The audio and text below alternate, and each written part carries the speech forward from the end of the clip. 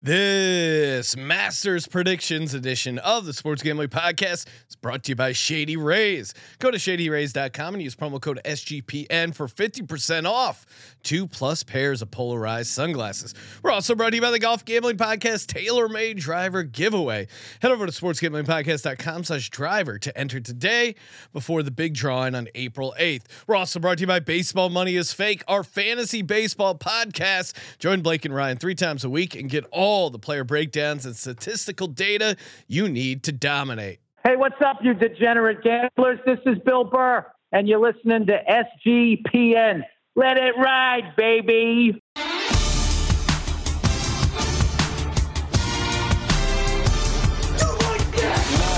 Cox. He's one of those guys who will get penetration. Over.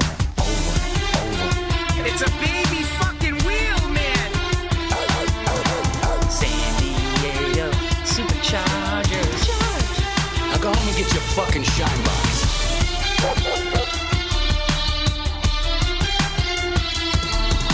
Ooh, welcome everyone to the Sports Gambling Podcast. I'm Sean, second the money green, with my partner in picks, Ryan, Real Money Kramer. What's happening, Kramer? Dog. Taking your sweet time because I was just finalizing the golf attire. Got this sick ass, authentic. Thanks to our guy Steve, Masters polo. Looking fire. Got my Shady Rays on. You don't know if I'm ready to hit the golf course or the pool. Shout out Stadium Swim. We will be there in 24 hours. Ryan, you mentioned attire. And hold on. Let me finish. Okay. And just like Coach Prime tearing up the off season, he motivated me too, because it's important to look good, to play good. And I think when you play good, you get paid good. Golf, it applies to golf. I hear he's giving talks to the Colorado Buffs golf team. I don't know. He is. It's still unclear. I think he is still scared of their mascot, Ralphie. Not the old lady mascot, but the bison mascot. Yes, for sure. yes, very, very terrified. All right, Ryan. We got an awesome show. We're going to be joined by the guys from the Golf Gambling Podcast in just a second. Go over some of our favorite bets, DFS Idol, just a ton of Master stuff in general. But before we do that, hopefully you are watching over at youtube.com/sports gambling podcast, because you get to see the debut. Oh, do we have music? No, we do not have music. Well, we do have music. Do we? I hope so. All right, let's You sandbagging son of a bitch. I'm trying to think of some good music that we could play. All right. You don't have the so I'm assuming you. Oh, there we go. Let's go. All right, here we go.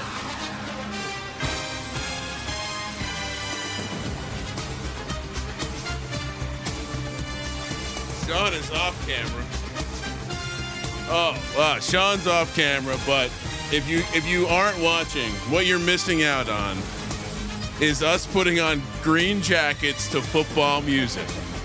I mean, the fact that they got our size right, they show it was like an act of God. They showed up to the championship studio. Oh, look at these fire green jackets. New address here, 1 Championship Drive, baby. Let's go. With the Masters logo on it. Let's go. These are not officially licensed. I got them off of eBay from a guy in Pakistan. I don't know what kind of operation he's running. He had no idea the Masters was this week, because I ordered them and I'm like, dude, are they going to get here in time? He's like, they'll get there Friday. I'm like, shit, what? We're going to be out in Vegas. That's not going to work. And I'm like, can you do anything? Can you get them here Tuesday? We're taping the Masters show on Tuesday. He's like, it's coming Friday. There's nothing I can do to expedite it. And then it miraculously shows up. I get an email today. Your jackets are here. They're ready to go. How good do you feel in this green? Good, dude. I feel great. Oh wait, hold on. Sorry, I didn't realize we were buttoning them up. I think a classy jacket like this, you got to button up. I can't wait to be wearing this and just a pair of swim trunks at Stadium Swim. That's going to be, and a pair of Shady Rays. Shout out to ShadyRays.com, promo code SGPN. Get your, I mean, what a deal. Like they just, Imagine if you're golfing, hanging by the pool, whatever it is. Shady Rays is the sunglasses that I will be rocking all week. ShadyRays.com, promo code SGPN, 50% off of 2+ pairs of polarized sunglasses.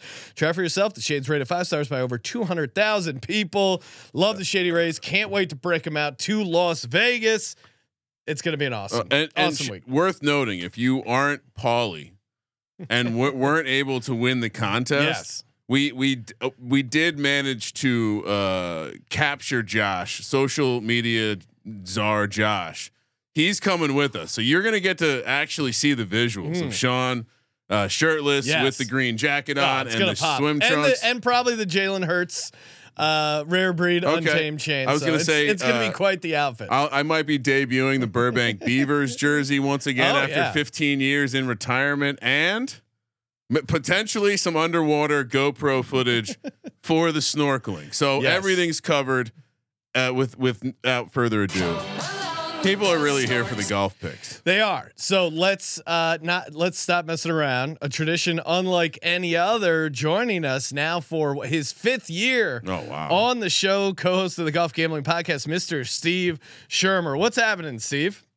Guys, it is bringing a twinkle to my eyes seeing those green jackets there. On the 5th anniversary of me coming to the show, where I think Kramer put me in a body bag for my Ricky Fowler take, and I compared Justin Rose to a boring Top Chef dish. So we've come a long ways. I love the garb there.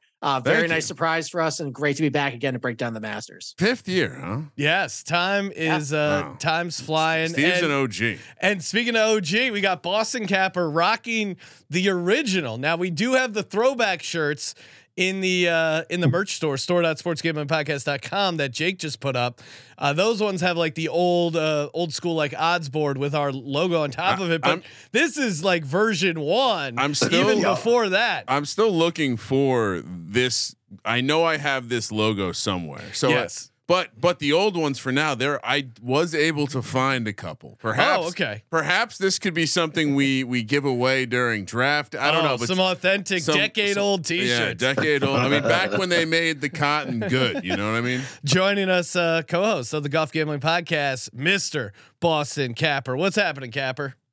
What's up, boys? It's Masters Week, man. It's nothing but good things, man. Nothing but good things. It is. Been enjoying. You guys have been really putting your nose to the grindstone, putting out a ton of episodes. You got videos, the Golf Gambling Podcast YouTube page popping off, tons of stuff over there. Steve's articles, like they're really deep into golf Twitter. Yeah, deep mixing it up with golf Twitter. You got a bunch of big guests on the shows this week, so exciting things happening for a guy named Ryan. That's always a good sign. Yes, exactly. Must be a sharp guy. Golf Gambling Podcast. Steve, I feel like we've talked about it a little bit on the show, but you of course were at the Masters last year. Just give us a couple thoughts of what it's like to see the course in person. You get those pimento and cheese sandwiches at like a very reasonable $2. They have $5 beers. I mean, rich people, you figured it all out. You even get cheap beer. It's really unfair. But it sounds like kind of on a lot of people's bucket lists when it comes to live sporting events. So walk us through what it's like getting out and watching the Masters live. Well, I think we definitely talk about it on the show that I think either Sean or Ryan, you've been to Augusta, Georgia, yes, and basically the surrounding area around Augusta is just fast food restaurants, chains, all of that stuff. But then you enter the pearly white gates, and literally it is kind of the pearly white gates. It definitely has the vibe of going to Disney World. It's got the security guards, the metal detectors, all that, and it's just pristine, clean. You walk down this winding path for about a mile or so, and then you finally get to about the driving range, the merchandise tent.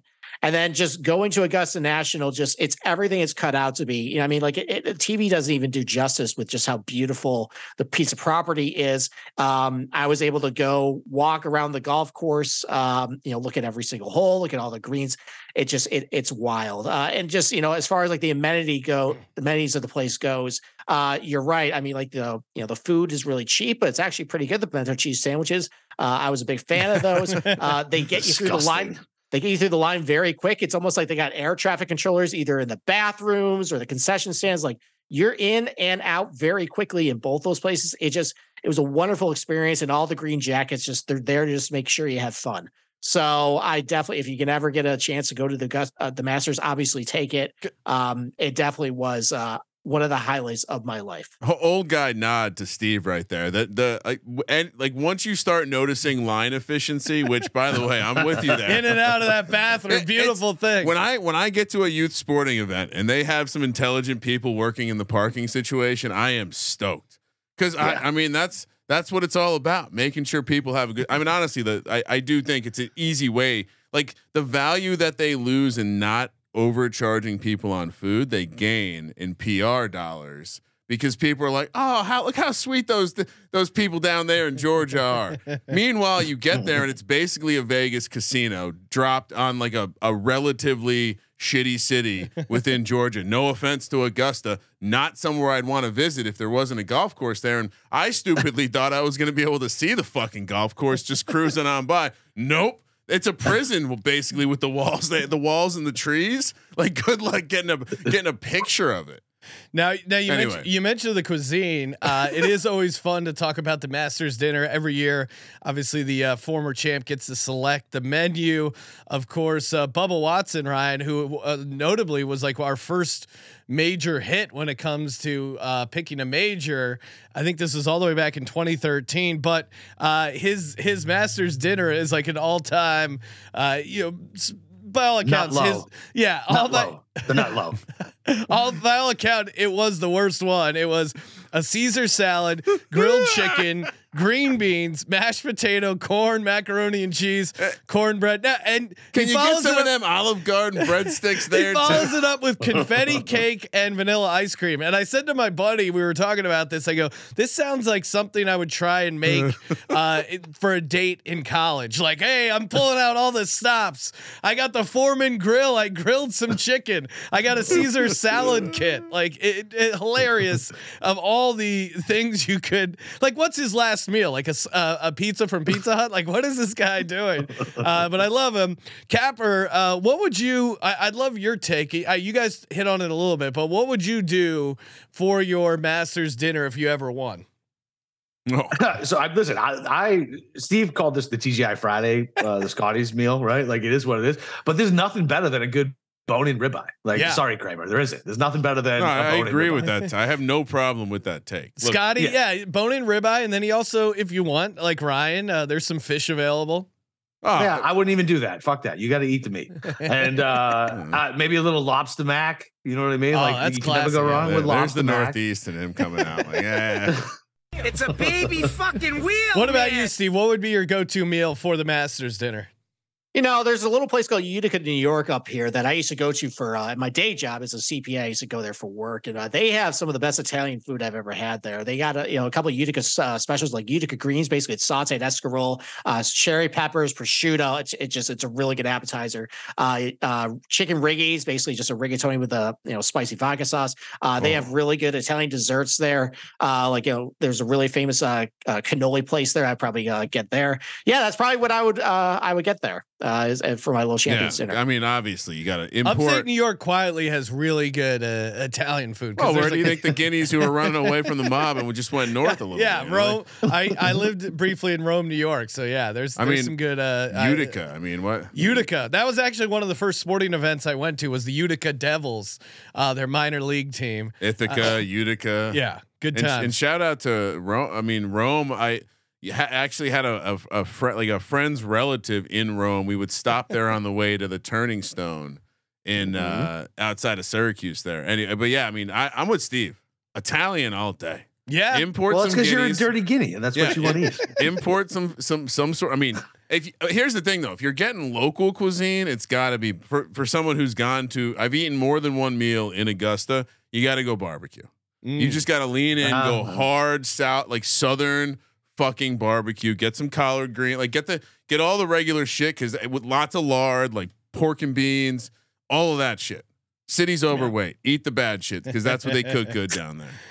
But they got good chefs in the back. It's not like they're hiring if you're getting from down the street to fucking cook the meal. Well, if you got a proper Italian coming in, I mean, again, you're catering that many ribeyes. Don't you got to worry? Like, it's hard to cook that many steaks. I guess I would push back. Why is it hard to cook that many steaks? Push back that it might be a well, little easier. You don't know what kind of grill they got at the Augusta there, but again, if they're doing Wagyu and like tomahawk chops, they can figure that out. And listen, Italian food is probably my favorite food. Like as far as like the breadth of the food that you would you would have to give up by if you could never eat Italian food again, you'd be screwed. And cannoli is possibly the best dessert on earth. So I don't hate the Italian take either. I will say, if you guys figure, I mean, there might be a nice segment in here where we do like some sort of food review mixed in with a golf course. Like it's a baby fucking wheel. I enjoyed hearing Steve talk about Italian food. It fit like a little food critic there.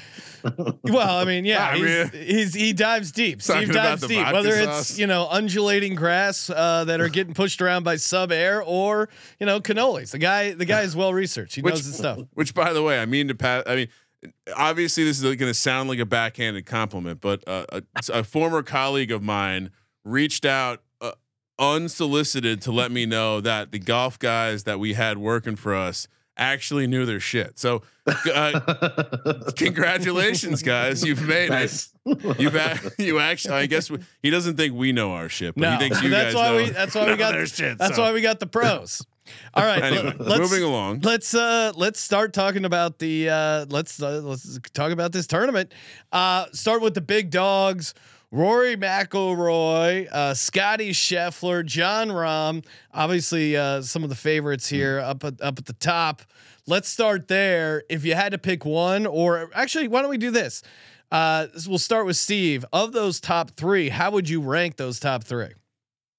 I mean, it's tough. I mean, considering all those guys are playing excellent golf, they all pop in all the stat cards. Like they're head and shoulders above everybody. So I think if I had to rank them, I think I'm probably going Rory McIlroy number one. I really like what I saw out of match play. He was having a little trouble with his driver, having a little trouble with his putter.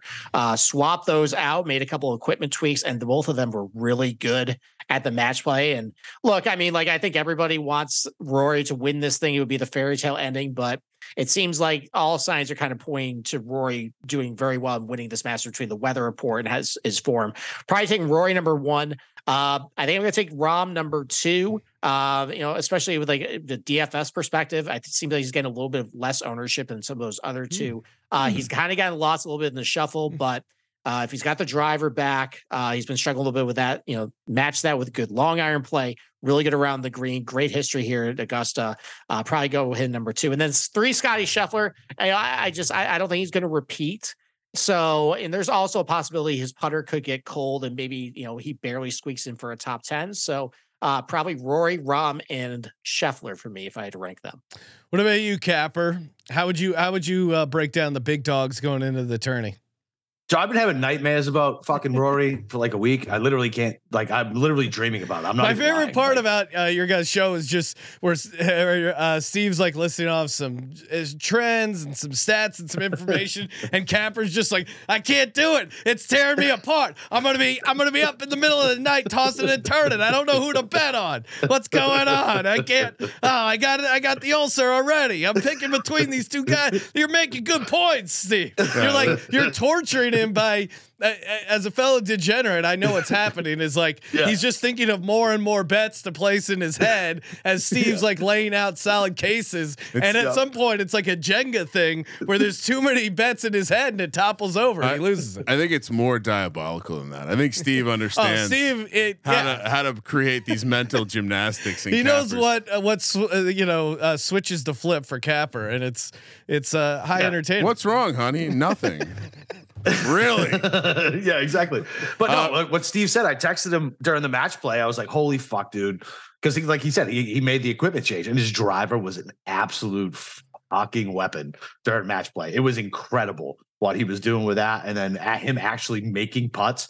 And I hate Rory. I fucking hate him. I don't want to bet him. I don't like him. Like, I just don't. But I just have this feeling that he's going to fucking win. I was literally just a deer in headlights for outrights. The rest of my CAD was done. I couldn't figure out what I wanted to do with the short numbers. I ended up just getting bullied into Rory and my own fear of Rory just ruining the Masters for me and him winning. Like, whatever. I'm not even gonna be happy if he wins if I have money on it. Like I'm still gonna be miserable. So I did see a bet out there, and actually when I looked this morning, it was plus 240. Scheffler, McIlroy, Rahm, one of them wins versus the field. It's now down to plus 205. I mean, but again, like for me, that's just not a fun way to bet golf. If I'm gonna take something that's like in the like minus 110 to 200 range, it would be like some matchup bets or stuff like that. Like just picking 3 guys that are all the favorites to win a tournament. It's just not fun. So the math would say that just means bet all 3. Just bet all 3. You're gonna end up with more money. Yeah, that's probably even a better. The math would suggest this is 30 somewhat 32% chance that one of those guys wins the tourney. In reality, it's probably like closer to 40, right, Steve? Like 40% win equity for those 3. Oh, so there you go. Yeah. Great value bet then. No, but just bet all fucking 3. Bet all 3 at $100. I mean, if one of them hits, you're still gonna make more money than you would at plus 2. Again, I don't know if you guys saw, but like for the national tournament or the national championship, some book had like a same game parlay. Saw that where it was priced at plus 310, and one of the bets in there was the like San Diego State Aztecs, which were plus 320 alone, and then they had like 2 other legs. So anytime someone has like a pre-packaged same game parlay, you're saying it's not good. I mean, sometimes there are, like if they give you a boost on something, sometimes there are, but obviously like do the math on the numbers before placing the bet. Listen to this one. Cause we see this all the time with Scheffler, McIlroy, Rahm, Spieth, Cantlay, JT, Finau, Dustin Johnson, minus 110 versus the field. It's terrible. It's awful. It's not. It's basically anyway. We can move along. I've been slowly trolling through. I did learn one thing through my cousin from Steve that I did already smash. So we'll save that. I'll tease that to the end of the show. I've already smashed. Is that what Mush texted me about earlier today? If I had access to it. Maybe it might have been related to him looking to get action down on something. Well, of course, it's not a Masters or major golf episode without talking about our boy Tiger Woods.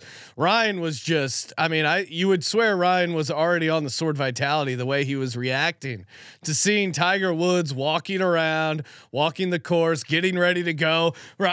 Ryan's like, are we watching draft coverage? He looks like a middle linebacker. This guy's ready to go. Well, all right, hold. First of all, if you've ever been to a horse track with me, I like to see the horses walk out on the paddock to get an idea of what kind of 2 things. What do they look? What's the build look like? And how do the nerves look?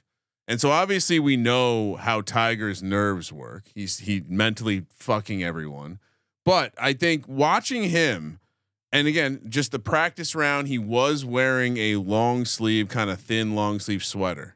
But he looked much wider in both the front to back and side to side in the shoulder area than Rory McIlroy. And Rory's not a small guy. I think Rory is a small guy. Rory's like 5'9". The golf guys can that's not small. Can it? But listen, buddy, listen, you know how tall I am. In terms of build, he's still a small guy. But in terms of build, I'm saying. And so when I saw Tiger, I'm not following golf super closely, obviously, and I know that he didn't play last. He's been preparing for the Masters, but goddamn, I was getting excited looking how physically built he looked. A little stiff, I'd say, but he definitely looked strong as fuck. And I think based on my research, driving the ball far is going to matter. No, that is always a key, and I know as Steve was mentioning in particular with the weather, the guys with the distance obviously helps them out. But Sword Vitality, you think Tiger ever used the Sword Vitality? Oh God, pray for the Perkins waitresses. How else do you get had for a Perkins waitress? Steve, Tiger Woods, what do we got for him? You well, I mean, I think the reason why he's so muscularly jacked up top is because he has to skip leg day because of what happened to his leg. If he did a squat, he probably would fold break like toothpicks right at that point. But look, we kind of saw a little bit of this about how strong and how far he's in the golf ball back at Riviera. He was driving it past JT, that whole time, and the tampon he hit the ball. John. He hit the ball very well. He hit the ball very well that week. Riviera is also not a very easy walk. You just look back at last year. The weather was pretty cold. I had concerns about his back and his leg injury because based on it's really hilly. It's a tough walk. He survived. He went all 4 rounds. The first 2 rounds actually looked kind of warm and humid. So I think that back is going to be loose. The fact that he did really well at Riviera a couple months ago.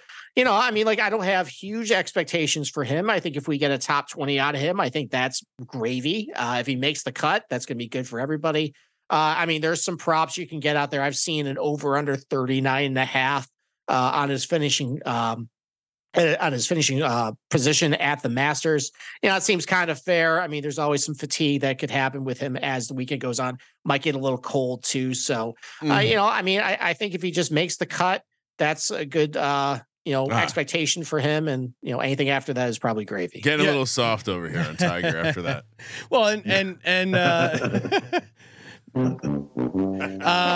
know the Masters, if people don't realize, it's notoriously, and Steve, you can speak to this, it's notoriously like super hilly, and it is actually a tough course to walk. So Tiger gutted it out last year, but again, he's got to do it another 4 rounds this year. So obviously that kind of adds to it. But Capper, where are you at with Tiger on this year?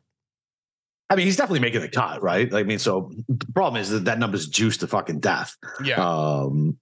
I would. What was the juice at for the top 40, Steve? Well, it was just over under 39.5. I think it was minus 110 both ways. Then I'd take the fucking under. I think he could finish top 40 because you got to think there's only 88 guys in this field. You can write off 15 corpses of the old guys who still go around and bunt the ball around. So really, you're asking him to beat 30 guys. This is a course that he knows better than anybody else. Nobody expected him to win in 2019.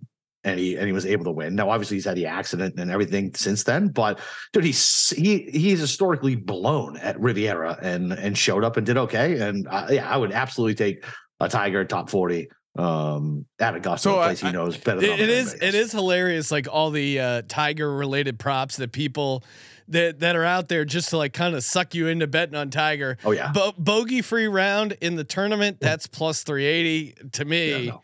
So to bet on him to finish inside the top 40 is plus 110.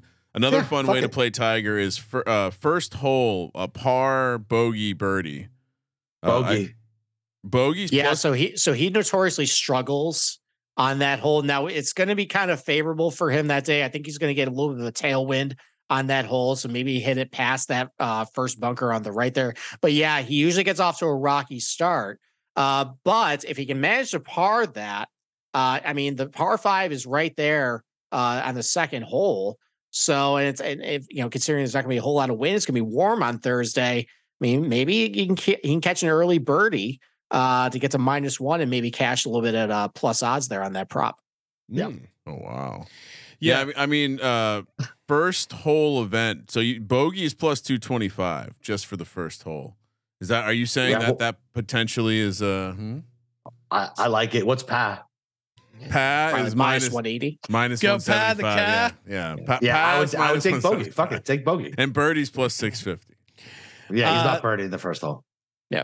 Now, obviously, besides Tiger, one thing that's new this year is that the live golfers, the live guys, live and let live. They're here. They're like the bad guys. They remind me of those hippies from San Francisco, like in Karate Kid, like the opposing dojo. They just roll into town. They're supposed to be better than everyone else. They're wearing black shirts. Going to cause some trouble. Well, Rory has squashed some of his beefs. Obviously, played a practice round with Brooks. You know that, Sean, big golf insider. But it sounds like Tiger's still not talking to Bryson. Another reason why he's back to mentally fucking. Well, and it's probably because Bryson can squat more than Tiger, and he was showing him up at the gym, making him look bad. I don't know. I still don't know what happened to Bryson. Maybe he's a fucking weirdo. Yeah. Well, there's a lot of weirdos on the golf course that still figure it out. He's totally unraveled. Capper, start with you. What's your take on the live guys as a group? I know there's some props. I think I saw will a live golfer win the Masters that was sitting at plus 500, plus 600. Any value or any of the live golfers you like? So first of all, let's just say once again, that's why these sports books that aren't legit are fucking crooks. Just bet a random live guy. Yeah. At 5-1. Like get the fuck out of here. Like, what are you talking about? The shortest number is DJ at this point, because I think Cam Smith's drifted past 30 and get DJ at 28. Yeah, I mean, I like him for some positional stuff. I'm targeting some of these guys who I think are just dust anyway. Like Mickelson, I bet to miss the cut at plus 135. I'm targeting Phil against another live guy, Schwartzel over Phil, just because Phil just looks so bad. I don't know if you guys saw the Masters picture, but he looks like he looks like Tyrone from the Chappelle Show. Like he's hitting that fucking crack, man. Like he does not look good. Y'all got any more of those green jackets? Yeah, you know, I was kind of, again, as a square golf bettor, I was kind of keeping an eye on betting Brooks Koepka, because there were some prices out there at like 100 to 1, but now it's down to like 35 to 1. Right. To me, it's a total stay away now. But when it was 100 to 1, I was like, oh, I should get down on this, and I never pulled the trigger. But now at like 35 to 1, I don't even think that's that appetizing. Remember how we were talking about those plus closing line value nerds on golf Twitter? Yeah, that was it. Oh, look, I got 100 to 1. Congratulations. He just won a shitty event in a terrible golf course in Orlando. It doesn't mean he's going to win Augusta. Okay. Like Steve always says, put it on your fridge. It'll look nice. Oh man, I got multiple pivots happening. Good thing I made 3 DFS lines. Yeah, we're getting the answer card. Well, at least for some of us. Which, by the way, Phil Mickelson is 100% seeing the same doctors in Germany or Cuba or wherever as Tom Brady. It's the same level of face shrinking and just like general. You look like when I came. You know, when you see your mom after not seeing her for a while, if she's Italian and she goes, "You look skinny," or "Have you eaten?" Yeah. That's what Phil looks like, because he's not skinny in all the places. You know what I mean? No, he's skinny fat. He's definitely skinny in the face. Yeah. Skinny. Like anyway, oddly skinny in certain spots. Sean caught me, but I was doing a lot of watching of practice round footage, trying to get an edge. Looking at these thoroughbreds walking around the paddock. Steve, what about you? I know from listening to some of the shows, you've been kind of out on the live guys as a group, but if you had to pick a live guy, who do you like, or do you like any sort of matchup stuff? Live guys going against them, or it seems to me, yeah. What's your take on them? Yeah, I mean, there are some live guys on my card, mostly just positionals, because I found some, good price on a couple guys I like at plus odds. Figure with a top 20 or so, that gets a little bit of leeway to maybe, still capture that prop, with more positional places where that can hit. So, I mean, I think Dustin Johnson, of all the live guys, probably the one that could just flip on the light switch at any given point. I also like the fact that he's done very well at different types of Masters, either cold, firm Masters, or ones that get a lot of rain. It plays longer. So the fact that we're going to get a lot of really weird weather this weekend, where it starts with really warm and muggy, gets really cold on the weekend. The fact I feel like he's pretty adaptable for that place. I like him just for like a top 20. And then, I kind of like Patrick Reed too. I feel like if he survives the cut over the weekend, this might be a tournament where it's going to be hard to hit greens. And, and just watching him, his short game is still amazing. He still does have, he's still got some fire in him. He went toe to toe with Rory back in January at a pretty, difficult golf course with a really strong field. So I feel like he's also somebody where, maybe he has a little bit of a chip on his shoulder. He always does. To go out and show well this week. And he's got a really good track record at the Masters. So, maybe find a positional on him and DJ. Otherwise, though, I'm just not really impressed by anybody else on live. I'm not really, buying anybody coming to the Masters, with such a limited amount of rounds under their arsenal since January, and just actually like showing well. So, of the live guys, probably those two are my favorite, but otherwise it's probably a big pass for me. I have enjoyed Steve referring to the golf course last week as a cow pasture or a cow patch. I forget. Yeah, he was really talking trash. And he's from upstate New York, so he understands what a shitty cow pasture looks like. That wasn't meant to be a dig at upstate New York, but they're large bugs and big cow pastures up there. All right, we're gonna talk. We'll talk weather, listener questions, and then we'll get to some DFS. So if you're watching live in the YouTube chat, fire away some questions. questions. I see the queue already filling up with a bunch of good ones here, but we'll ask the guy. We'll get to some of those. That's genius too. Shorten the DFS idol portion so they can't make us feel bad. I can only my feelings can't be hurt. Not with this awesome jacket. Moonoff in the chat said, "Look at these green jackets. Are these guys serious?" Yes, Moonoff. I'm extremely serious with my custom knockoff Masters jacket that came from Karachi, Pakistan. Yes, 100% serious. All right, let's get to it, Steve. I know you're the weather guru on the show, so let's talk about it. What do we got? And also explain sub air for some golf amateurs who might not know when you talk sub air on the podcast what you're talking about. I don't want to explain it. I feel like you can do a better job explaining sub air and then the weather report. All right. Well, I feel like I should put a green screen behind me and take a step back and start looking at radar and jet streams and all that stuff, because that's basically what I did on Sunday. So, if you look at my article, I went on a deep dive about the weather history of Augusta National, how different climates and temperatures and conditions basically affect the scoring there. So just a brief summary of kind of what we're in store this week. So it's going to start at, coming into the Masters, it's gotten a lot of rain so far this year. So the golf course naturally is going to be a little soft. Now, there is sub air. So basically what sub air is, it's a vacuum system underneath the greens and certain parts of each fairway. It's not under all the fairway, but it's only on the low-lying spots to, where water accumulates. A lot of people think automatically it's sub air. Oh, well, just turn it on. It'll play firm. Everything's fine. That's not exactly how sub air works. All sub air does is just make a plain surface playable. It takes the standing water and sucks it beneath the surface. But in order to really firm up a golf course, you need low humidity, you need sun, you need wind, basically to sweep all that away and get all the moisture really out of it. That's the only way to get Augusta National truly firm. And we haven't really gotten that this week. It rained overnight last night. Today was kind of cloudy. It's been really humid, so a lot of the moisture is still going to stay in the turf. I expect this to be pretty soft coming out. And one of the things that does, if the turf conditions are soft, not only does it make the greens a little more receptive, it's going to play very long. And they've lengthened a hole number 13 this year. That's going to be very tough to get there in two. That's the par 5 that bends around around Rays Creek there. So, the fact that it's going to play very long, it's probably going to be a little advantageous to longer hitters.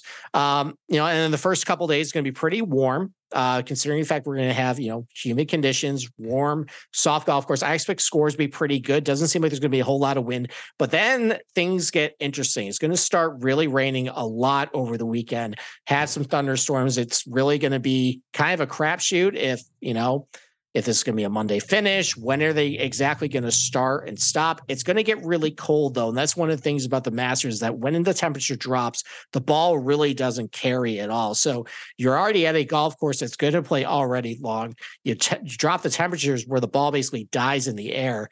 You see at these Masters sometimes that that really starts favoring guys who hit it a long ways or have a really good short game or really good with a long iron. So that's kind of who I targeted this week. Guys who have a combination of length, really good short game, really good with their long irons. Kind of that's usually, the boiler point template of what to do at this place. But I think that's based on the conditions. I think that's really going to just emphasize how important those skills are this year. Love it. Hey, perfect transition.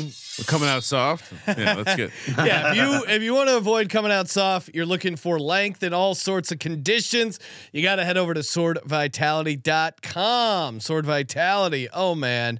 Again, self-care is cool. Being manly is cool. You already take care of the manscaping. Why not also take care of the plumbing with Sword Vitality? Impotence affects 40% of men by age 40, 70% of men affected by age 70. Again, if you listen to a golf podcast, hey, maybe there's a chance, your 5-wood isn't getting as long as it used to be. Don't worry. Sword Vitality has you covered. It's not a big deal. It can increase blood flow in ways that help you thrive as a man in the bedroom. Sword Vitality can even increase your stamina. You don't have to hide it. You can be proud of it.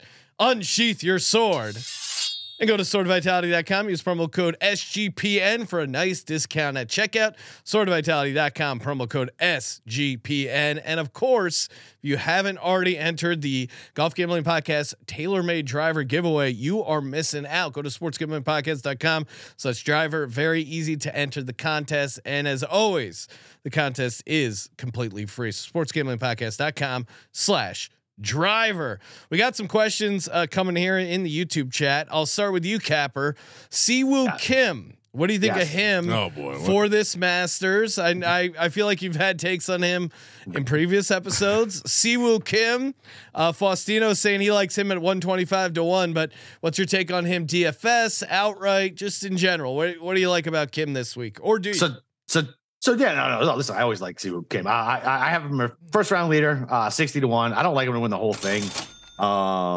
He's more consistent than he's been recently, but he's got a bunch of whole hump performances here. Even when he broke his driver and putted with a fucking 5-wood, he still did all right.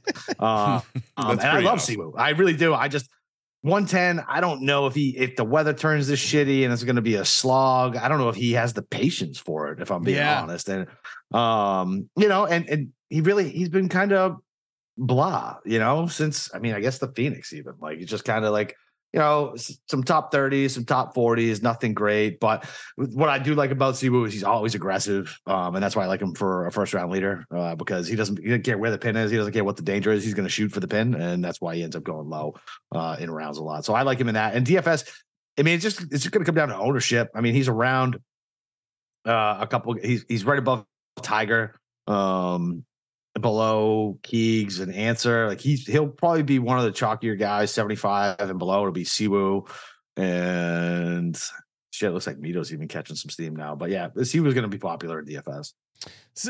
Steve, how say you on Siwoo Kim?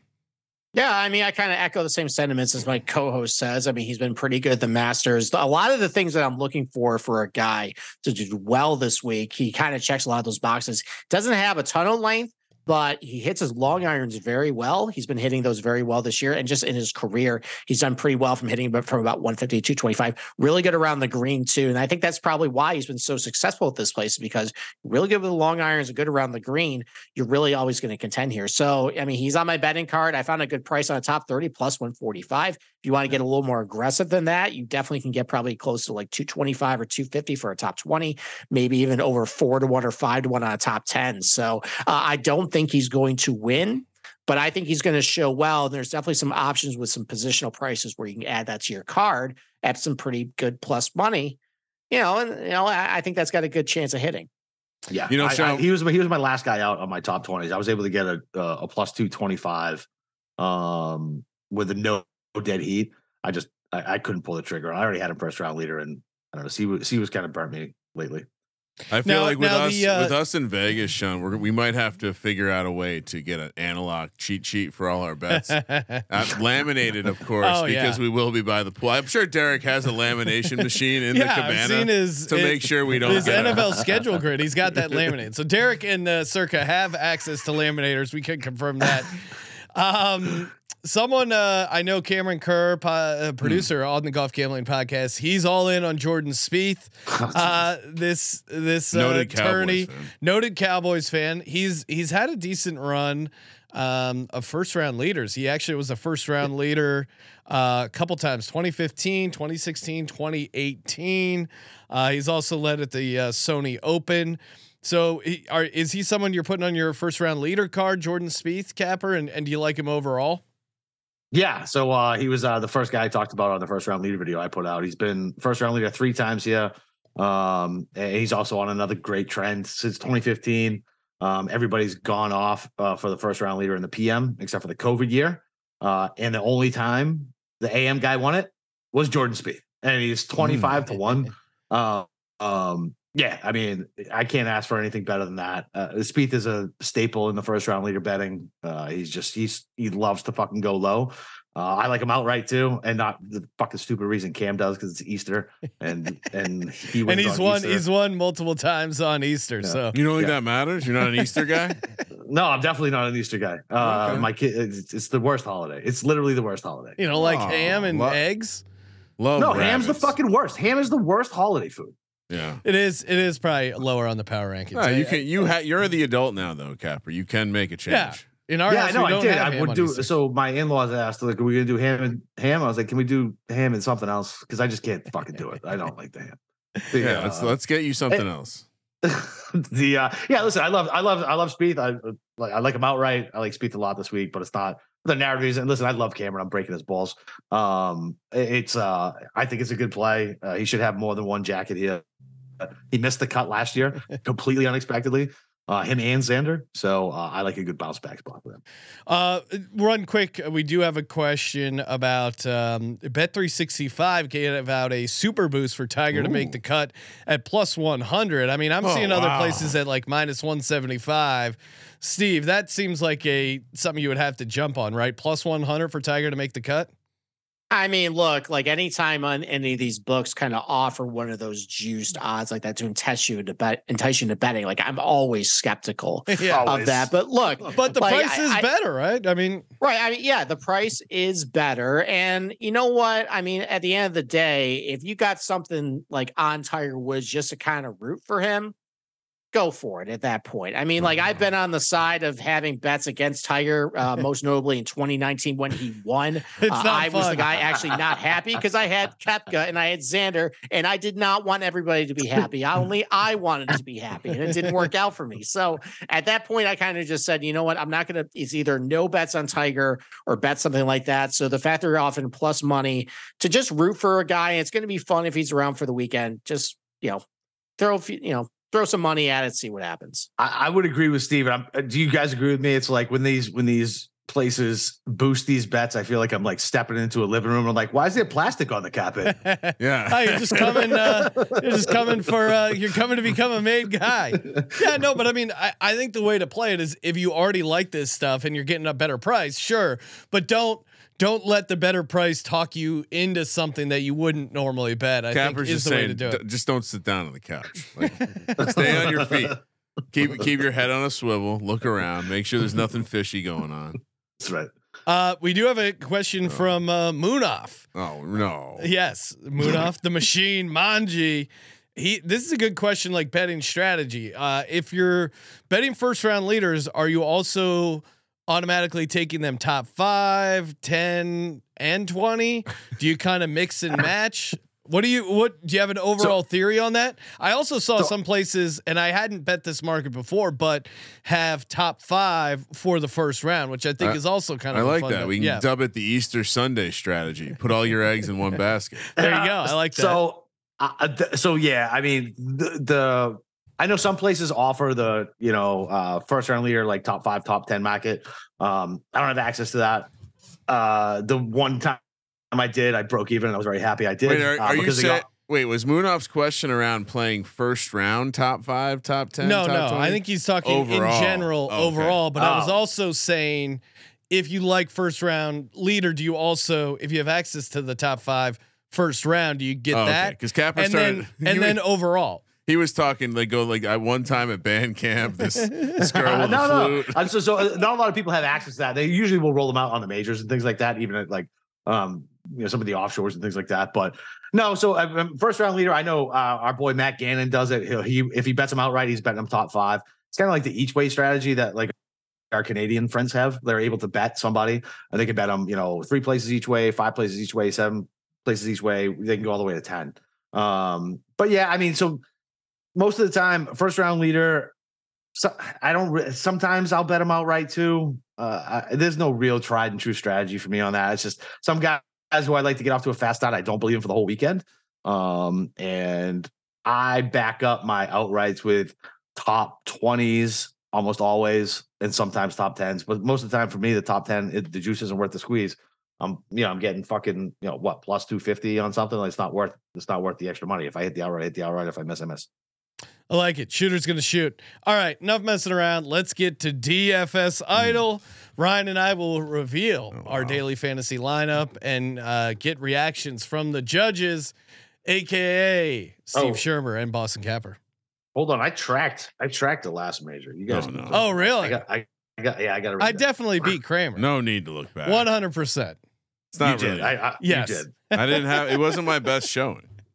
Well, I mean, it doesn't help that John Rahm ate bad Taco Bell and withdrew. Well, so I mean, that's why didn't you have that in the model? Let's just start there. How does that happen? Because I'm running it back with John Rahm, and I wanted to. So that is it as when I. All right, so I even wrote this. Sorry, down. I didn't mean to jump ahead. True American hero John Rahm standing tall with the PGA Tour. So I read one place saying he withdrew with a bad stomach bug. Yeah. World number one withdraws. Agent quote bad stomach bug. Is this as simple as like he just ate some shitty food in Florida and decided? Yeah, no doubt. Like I even made the joke. There's a bar right around the corner. It's called Pusses, and they do like 25-cent oyster nights. And I was like, yeah, he definitely got some bad oysters from Pusses. He had the shits, and he well, though legitimately though around that time, because I actually got food poisoning or not food poisoning, like a stomach bug up here. There was actually something going around the country, so that's actually not surprising that happens. So then you are 4,000 miles from here, Steve. I'm just saying there was something going around, so maybe somebody from my neck of the woods went down there and just passed it to everybody. If I had a chance to win like a couple $1 million playing golf, I'd be shitting all over that course. All right, I mean, come on, I'm swinging that club. Whatever, Happy Gilmore when he finishes in last place and still gets that check, that would be me. So we all give me a diaper. I'm playing this round. So it seemed again, very surface level, but it seemed like of the top 3 elite options, it does seem like John Rahm will be the least owned due to the fact that he had the shits at the players. And so, probably maybe there's a golf reason for it too, but matching what the guys have said to this point and the amount of, I think they called it win equity. Sean, we got to start leaning. I like this one. I'm gonna have to find a way to use win equity more often. I like the term, but if there's that much win equity amongst these 3 guys, it feels like you have to play them in DFS. And then when you look at the way that they generally score. It seems like a no-brainer that you would want to start your lineup with one of them. So I picked the guy who I think will be the least owned, John Rahm. Did I do it right? So I would say this. So it's what day is today? Is Tuesday? Today's Tuesday. So ownership has spread out a little bit, and I think it's because people were like, "Oh, Rahm's not going to get owned," and people are starting to shift to Rahm. So I mean, you're talking about like a 2 or 3% difference. So you're not really getting any big leverage spot. And so my biggest problem this week and why I was a deer in the headlights and I didn't I didn't bet. I came into this week knowing I was going to bet John Rahm, knowing I was going to bet John Rahm. And then there's somebody in the golf community who is a bigger mush than Dennis and and he bet him and I'm completely paralyzed. I didn't know what to do. Like I wanted to bet him. Now I can't bet him. Like I just can't do it. But my initial thought was Rahm. So I'm fine with it. Has this guy ever not mushed? My one and dones, but yeah. Steve, John Rahm, DFS. Well, I mean, to kind of speak to that point about this supposed mush, I mean, look, like he did have his last 2 picks to finish second. So listen, if John Rahm finishes second and you're starting fine. At 10-8, you're fine. And I mean, I think a bigger concern than just some mythical, like, it might not even be real mush, would be the fact that it's real, Steve. It's real. Mushes are real. All right, fine. Well, I think the fact that I thought I was crazy, and that's what's great about having comments to that fact. That, he's been missing left a lot. I will say though, in one round at the Players, he actually drove it pretty well, and according to Data Golf, in their estimated strokes gained, he actually drove it okay at match play. So that might be something that might be fixed now. If it is, it checks the box with everything. He's one of the best players with his long irons in this field. Great around the green, great putter. That's really what you need to do well at this place. So I guess it really is going to come down to ownership. Maybe wait till the last minute. But yeah, I mean, I think listen, if you start with any of those guys, it's hard pressed to nitpick. So fine. Pretty safe option. Let's see what else you got. Let's go, baby. That was let's see what else you got. I like it, Steve. That was Steve like. All right, you played a basic ass song and you got a basic ass response. Well, guess what? I'm now looking at 4 lineups, Sean. I still have not officially pivoted off the Tiger Woods lineup. So stay tuned to see if I stay on it or pivot off of it. For me, I'm looking to fade the big dogs. Really? Scheffler, Rahm, and McIlroy not on my card. All right. So you look at Steve's face. Steve's like, you're a madman. I'll tell you who I'm starting out with. man by the name of Justin Thomas. He did pretty well in your elimination game. He is also soft. He's also what? This is his possibly 7th Masters. Wait, no, he wasn't. He was he's 8th Masters. Already falling apart. Didn't fall into that category, but he fits a lot of the like advanced metrics that you would want in a winner. And again, he's coming off a top 10 last year. Give me Justin Thomas as my most expensive golfer, 9,300. Steve, how say you? Your mind was blown. Well, I mean, that's a bold move to fade all those guys in the above 10,000, but you know it could work out for you.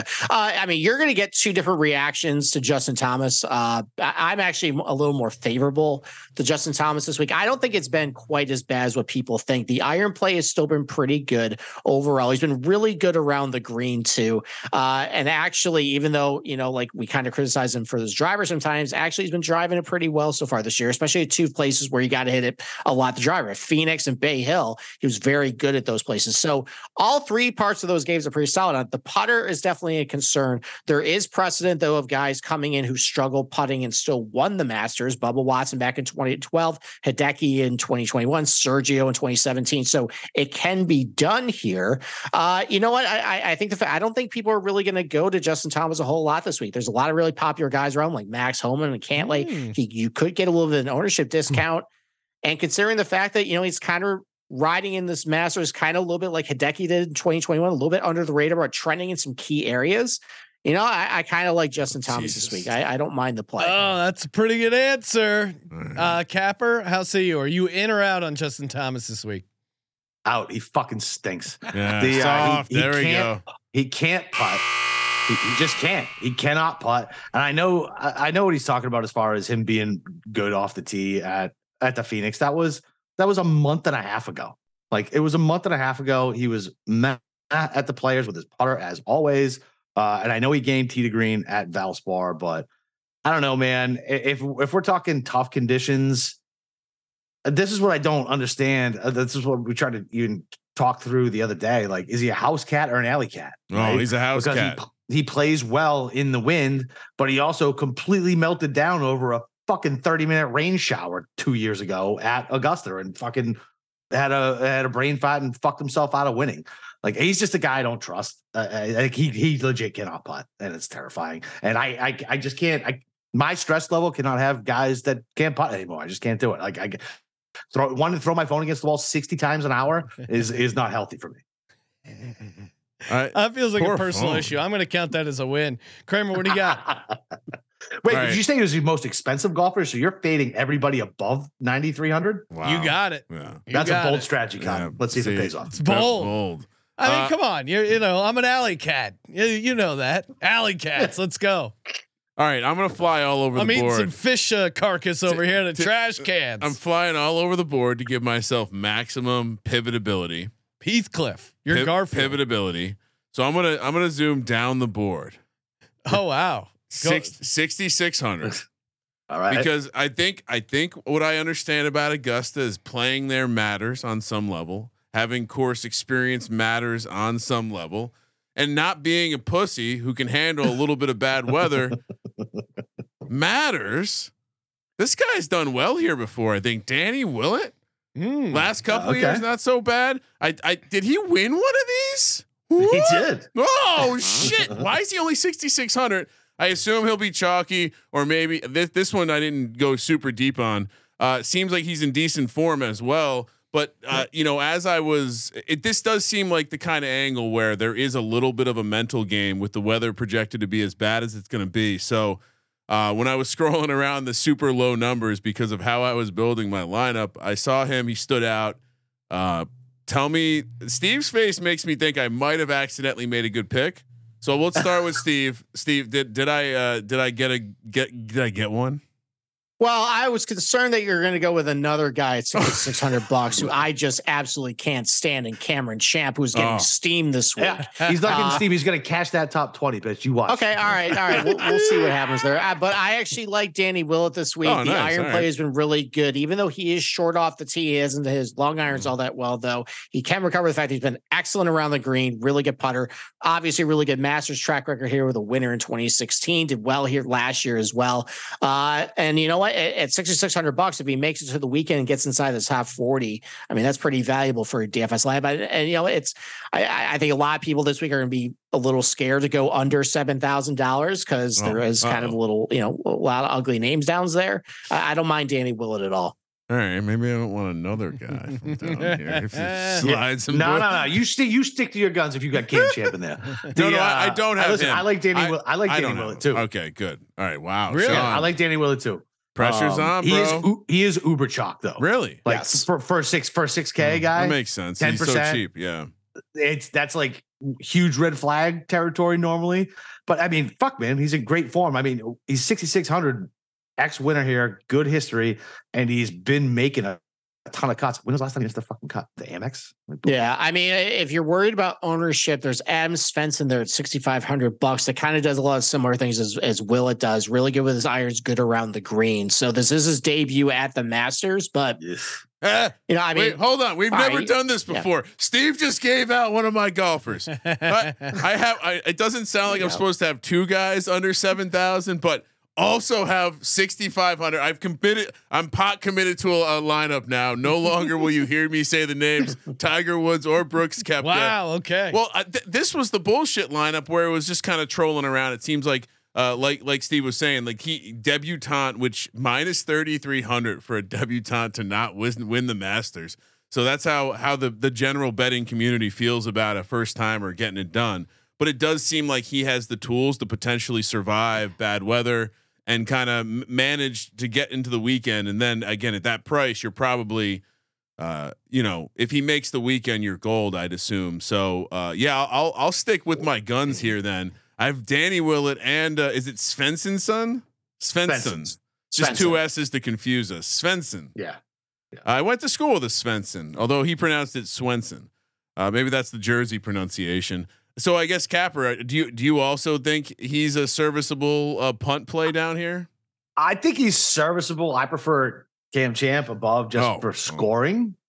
Just because the 6-6 rate for DFS this week is going to be way higher than normal. It's probably going to be somewhere between 15 and 18%, 6-6 lineups, because it's a short field. You can write off literally what do you think, Steve? Like 15 guys off the jump?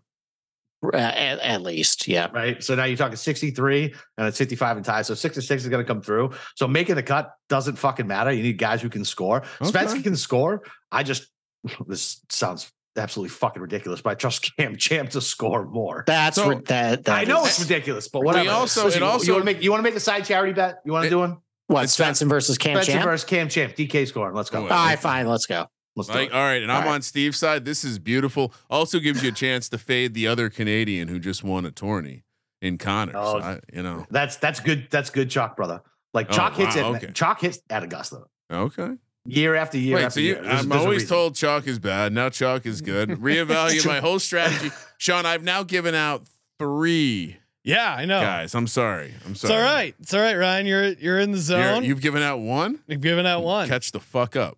Let's go to my next golfer for $9,000, Mr. Xander Schauffele. Oh wow. He's had a number of top 20 finishes. Of course, he does. Normally, you're looking for someone who had a good year the year prior. He had a complete disaster last year, dealing with a back injury. But he's had a number of top 10s already in 2023. Coming in, feeling pretty good. Like he's playing well, but not like dominating. I don't know what his ownership would be, but I think he's going to be in the mix, and he was involved in some of that match play stuff. Give me Xander Schauffele, $9,000. Steve, you know Xander? I'm definitely in on Xander this week. I mean, a big concern, kind of like with John Rahm, was how that driver was doing for him. And, he actually said before the match play that he was going to use match play to actually figure out the driver because he's been struggling with it. And I immediately just wrote him off, but he actually had a good finish. But what really impressed me, though, and I talked about with Capper, was that, his driver was really good in his match against Rory. Now, he lost one down, but he was out driving Rory. He was hitting a lot of fairways. Yeah. To me, the fact that was his weak part of his game, and he actually went to the match play with the sole purpose of getting that fixed. And his last showing, he got that fixed. If that's in check, the iron play has been great, especially from long range. He's really good around the green, great putter on bent grass. I really like Xander. I mean, he's always popular, but kind of like what my co-host said, chalk hits there. I think Xander is good chalk. Nothing but praise from me for Xander Schauffele this week. Same. Fucking love Xander, man. Xander, let's go. Yeah. Love Xander. Just reiterate everything Steve said. And it just kind of expound on like chalk hitting here. It's because of the course history, right? And guys getting to know this type of stuff. So at most courses, like, listen, there's still red flags. Like if everybody starts globbing onto like the new toy here or the new debutante here, like that's a red flag. But somebody who has like great course history here and performs year after year after year, sometimes you just got to eat it and figure out where else to go. Well, yeah, and I guess that's I mean, that's for me is by fading some of these top guys. I got like a bunch of middle price guys that I think can really carry the old Sean Green squad to DFS legend status. Next up, I was going back and forth here. I had Jason Day. I swapped him out last minute for Dustin Johnson. He used to be on the drip squad, Yeah, because I was a little worried about Jason's course history, so I'm going with Dustin Johnson lightly. But what do you think of Dustin Johnson, Capper? So I think he's the best live player play. Like the fact that he's the price he is kind of silly. Like if last year, I mean, he would have been 75% owned at this price, right? Now we don't know what he's doing on live, but me and Steve talk about it. DJ just doesn't give a fuck. Like he does not care. He's the only one who's never apologized for going to live. Yeah. And he owns why he went. And he's the guy who can just kind of flip it on. He was like this on the PGA Tour. He didn't give a shit like about certain events. You would watch him purposely fucking 3-putt or shank the ball out of bounds because he didn't want to play the fucking weekend. Like he doesn't. And you look at his finishes from 2015: 6th, 4th, 10th, 2nd. Won it in 2020. Yeah. 2021 finished 60th. Maybe got some bad booger sugar, a little stepped on. But 2022 coming back tied for 12th. So again, like he knows this course. He's a veteran here, and I think maybe there's a little price savings for a guy that is probably not going to be thinking in his head of like, oh, what if the PGA, they're never going to let me play? He does not give a fuck. Yeah. So that's kind of my logic. But Steve, it sounded like you liked Dustin Johnson the best out of the live guys, but do you like him for DFS? Yeah, I mean, again, it just depends on ownership, but I mean, he's on my betting card, so yeah, I like him for, I guess, DFS too. Kind of speak a little further about the light switch. So last week at Live, I laid a pretty heavy bet on his top 10 price, just kind of trusting that he has a history of before major, just kind of lingering around, and then that final round he makes a little bit of a charge for a top 10. So I put a pretty heavy bet on that, and he did exactly that. He was kind of hanging around like 15th all weekend. I was getting a little nervous. Then on Sunday, though, he started piling on the birdies. Lo and behold, he ends up finishing 5th. He's doing exactly what he does normally at all these other places. He really is a guy who can just turn it on like a light switch. And like I said before, I like the fact that I've seen him have success in a lot of different types of Masters. This weather is going to be kind of weird and funky this week. I think he's very adaptable. He still has a lot of length off the tee. What I saw last week from Liv, his irons looked pretty good too. So I think he's ready. I think he's going to have a good finish. Let's go. Have the live guys only played three tourneys this year? So it depends. They play. There's been 3 live events. Sorry, Steve, you have to talk over the Cocaine Bear sound. Yeah, what the hell was that? That was Cocaine Bear. Yeah, Cocaine DJ, baby. Well, so there's been 3 live events, but a lot of these guys, because they still want to get world ranking points, there's been a couple of Asian tour events that they played. So there's a Saudi International, which had a lot of really top guys. A lot of guys went to Oman to play. I've seen some guys play in Thailand too. So they're really just going all around the world trying to get these world ranking points. So that's the problem though with these live guys. A lot of these PGA Tour guys have been playing tougher golf courses. They had 30 rounds under their belt. Some of these live guys only have like 10, 12, 14 rounds. So that's kind of why they're behind the 8 ball coming into Augusta National. And yeah, sure, they can win. They can do well, but that's why they're probably not going to win. I can say personally, I play better golf when I'm playing more golf. It's an easy strategy. That doesn't always work for me. I feel like sometimes I play a lot and I just get into like a horrible funk, and then I don't play for 6 months. I come back, I forget all my bad habits, and plus, dominate. You're Dustin Johnson, flush with all this money. You're not showing up with a shitload of cocaine to the Masters. Come on, I mean, all right. What do you got, Kramer? All right, I'm on. So we've each given out back 3. 9. Yep. Okay. I'm gonna test our golf experts with something here. Okay. Don't do it. I'm not gonna tell you the price. Playing with fire. But I'm gonna read you an excerpt from this person's bio. Okay. A talented junior basketball star, despite his diminutive 5'7" frame, he had dreams of playing in the NBA, not the PGA. Starting point guard for the Chico Blazing Heat, he led his high school team to 2 Northern Section titles before his hoops dream took a backseat to golf. Also known as Quadzilla, apparently he's sharing that with AJ Dillon and Saquon Barkley. Do you guys have any idea who I'm talking about? Is it Kurt Kitayama? Kurt Kitayama. Apparently, when he was younger, he was a little bigger. On the Corn Ferry tour, and he just had these massive fucking quads, Sean. Not Vape God. Ryan, I know. Right now you're thinking of Vape God, but I like looking at the physical, Vape God, those clouds, the physical fitness stuff. Anyway, Kitayama is 7,100. Seems to be a guy. Yep. I'm worried he might be kind of one of those low key popular plays, because it does seem like a lot of sharp folks like you are on him. Is this a good play? Capper, did I shock you with this one? You didn't know about his point guard play at Chico? I didn't, but I knew as soon as you called him Quadzilla, I knew. Okay. But yeah, he's not like uber chalk down here. Like, I mean, he's right next to Chris Kirk, and he's lower owned than Keith Mitchell. I love Kurt Kitayama this week. Especially if the weather's going to be bad. Great name. Great name. Yeah, I'm a big fan of his. He took money away from me when he won the API. No. I'm sorry about that. I was fucking not happy about it, but I mean, the kid's got fucking nuts, man, and he plays out. He's a competitor, and he can absolutely do well in a big boy field. He's not going to win, but at 7,100, he's a guy who can go out there and score for you, especially in tough conditions. I like Kitayama a lot. I'm assuming he's on Sean's card too. Is he pro short guy? How dare you, Sean Green? Capper, listen, us short guys got to know who all the short guys are. There's a root for them. Torrey Krug, Doug Flutie. That's how it works. I'm a huge Kyler guy. Let me get. And by the way, Kramer, you're not a fucking giant either. You're like 2 inches taller than us. Not saying I'm a giant. I'm just taller than average. Steve's the tallest one of the bunch. Yeah, noted tall guy and one of the taller SGPN employees. So Ryan, that goes to Ryan Gilbert. Somehow he's 6'7". They all look the same height in the Zoom screen. Kitayama, good pick, right, Steve?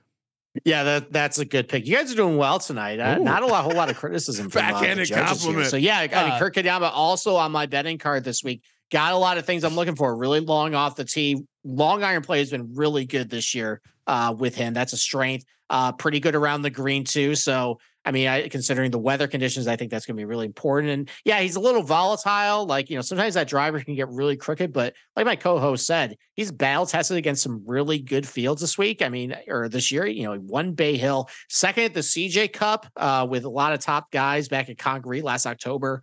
He was also in the mix at Pebble Beach before he kind of got, blew up there. But yeah, I really like Kurt Kitayama. I love his profile. I don't think he's going to garner a whole lot of ownership, even though I think he is a little bit of a favorite in the community there.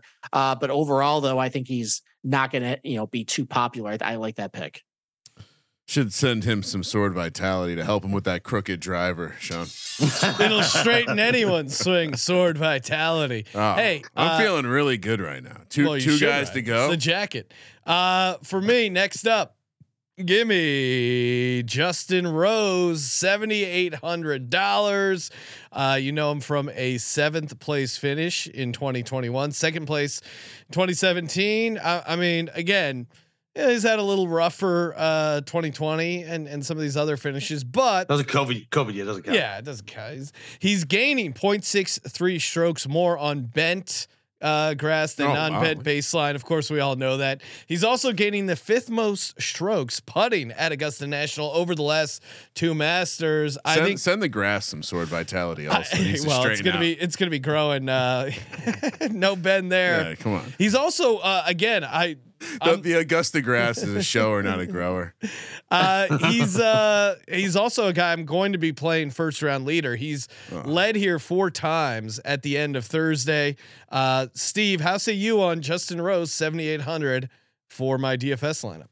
Yeah, I mean, there's a lot to like about Rose. I mean, his iron play has been very good. He's pretty good from long range. His proximity numbers this year look really good. Unfortunately, he hasn't really capitalized on the scoring, but the fact he hits it relatively close, you always like looking at that. I mean, there's a couple things you probably can nitpick with him. He's not very long off the tee. That is a little bit of a disadvantage this week. And his short game, it's not what it used to be. It's about PGA Tour average now. And so, I kind of like if I'm going with a shorter hitter, I kind of want to see him have a really good short game. I'm not really seeing that out of Rose. I think Rose is actually going to be a little popular this week too. I've heard his name battered around, and his ownership seems like it's a little high. So there are some red flags, but he's got a lot of experience here. The iron play has been good. The long iron play at least has been good. So as long as that is doing okay, he can overcome some of his deficiencies with the driving distance and around the green, but he hasn't had a lot of margin for error. If the iron is a little sloppy this week, I mean, he might blow up very quickly. Well, we're all about overcoming deficiencies here on the Sports Gambling Podcast. Right. Shout out to Sword Vitality. Oh, wow. Capper, how say you on Justin Rose? I know you like him for first round. I like him. I like him overall too. If I consider betting him outright. He just seems like he's trending. Soft? I mean, he just fucking won. He won Pebble. He came in 6th at the Players. And Steve's right. He's missing a little bit around the green right now. But I mean, he still gained a little bit. Even at the Players, he gained. What he lost at the Players was putting. And around the green at Valspar and API, and I mean, the same reason you want to give Cantlay a pass or not Cantlay, a Finau a pass for being bad. Maybe it was a little Florida. Like tee to green, he was awesome at the Players. Like, I don't know. He just feels like one of these old guys with surgeons.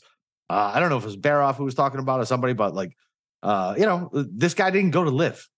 He could have went to Live. Like, he still feels like he's got a little juice, something to prove. And I think I like him a lot. I didn't bet him outright, but I like him for a DraftKings play. Although he is fucking pretty goddamn popular. I didn't think he was going to end up getting the steam like this, but I mean, when you punch him into the models in the course history, my model was it was too strong not to take him.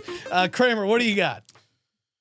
All right. Well, when you play one Yama, you got to play another Yama. Hideki Matsuyama, who came to the table in 2022, won the thing out of nowhere, and came strong with a dinner menu, or 2021, and came strong with a 2022. Did sound pretty good. Dinner menu of miso glazed black cod. Like some sushi, sashimi. There was some wagyu in there. I think there was even a Japanese shortcake. Anyway, former winner, obviously has played well around the Augusta grounds. I found this range of price to be very interesting, and I fell on Matsuyama because it seems like he might be in decent form. And again, he's done well here before. Little worried that he had to tap out of the match play. He seems like he's always a risk to not play. It's a good thing. Yeah, I don't know. Like, is that one of those things that some people care about and other people don't really care? Anyway, so you want to play fucking 96 rounds of fucking golf in 5 days. You want to get is that one of those where it's like, oh, I lost in the first round. Shucks, now I get to go home. Exactly okay. Right. So 8,400, well rested Hideki Matsuyama. Steve. Well, he's not exactly well rested. He played last week, so there's that. Fuck. But look, so here's the issue with Hideki is that he's still injured, and you can see it in his off the tee numbers. Like it's not necessarily the strokes gain stuff, because actually it's okay. The problem is he's actually transformed who he is off the tee. He used to be fairly long. Now he's basically like Chris Kirk off the tee. He's hitting a lot of fairways, but he's not hitting it very far this week. So, I mean, listen, like he's going to make chicken salad out of chicken shit off the tee. He's been doing that. He's had a lot of really good finishes. The iron play is still there. The long iron play is still there. Really good around the green. So I'm still encouraged by Hideki. The problem is though, with this neck injury, it's been a little bit up and down with him where like we think he's back and then unexpectedly he just bombs out because it's, bothering him. And then the next week we're all off him, like at the Players, he does really well. So, I think with the weather report, the first 2 days being really warm, I think that's really good for Hideki. The fact that it might get really cold though over the weekend. Something similar happened last year with him. He was injured before the Masters.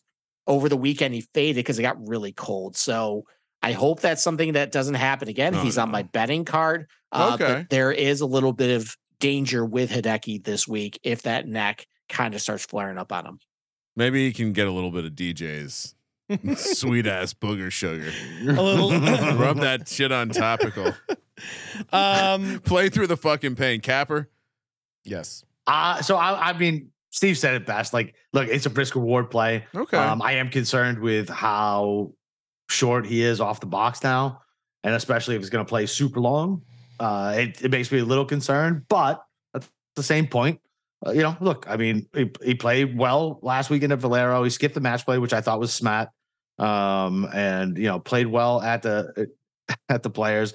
Sean, you should be used to my fucking accent by now. I know it gets you every time. We live on the West Coast, so we don't hear it as much. It's refreshing. Nice. I think I'm fine with the play. It's definitely risk reward. Like, will it be popular? Is he gonna have Is he gonna get a lot of ownership? No. Oh, perfect. No, he's trending, I think, in our circles, but I think for overall ownership, I think there's other more popular options around him. You know what? That's the CLV for me.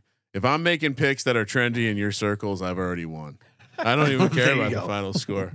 All right, so I have one left. What about you? I got two, and he's coming. There's nothing you can stop. There he goes.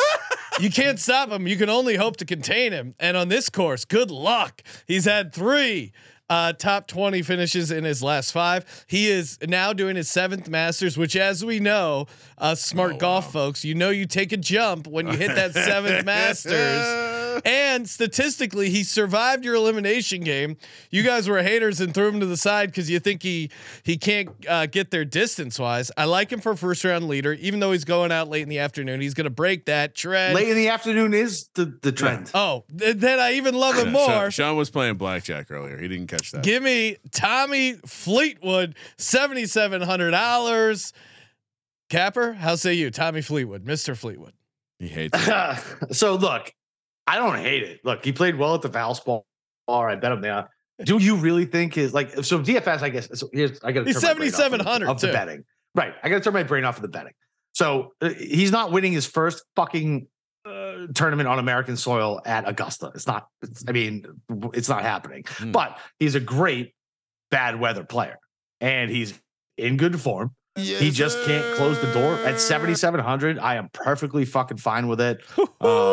He's not even. He's going to be less owned than Rose. So I actually think like Lowry or Fleetwood are a good pivot play from Rose as far as like DFS leverage goes. Yeah, man. I mean, it's Tommy Fleetwood. He's got a good tee time.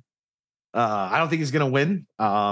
Do I have my first round lead again? But that's the thing. Like his price to win is almost the same as first round leader. Like it's depending on where you're getting at. It's like 55 to win, 50 to 1. That was the most positive Tommy Fleetwood review I've heard from Capper ever. We are breaking new ground here, Steve. I think every year I've probably brought up. Every year for the past 5 years, we've talked about Tommy Fleetwood.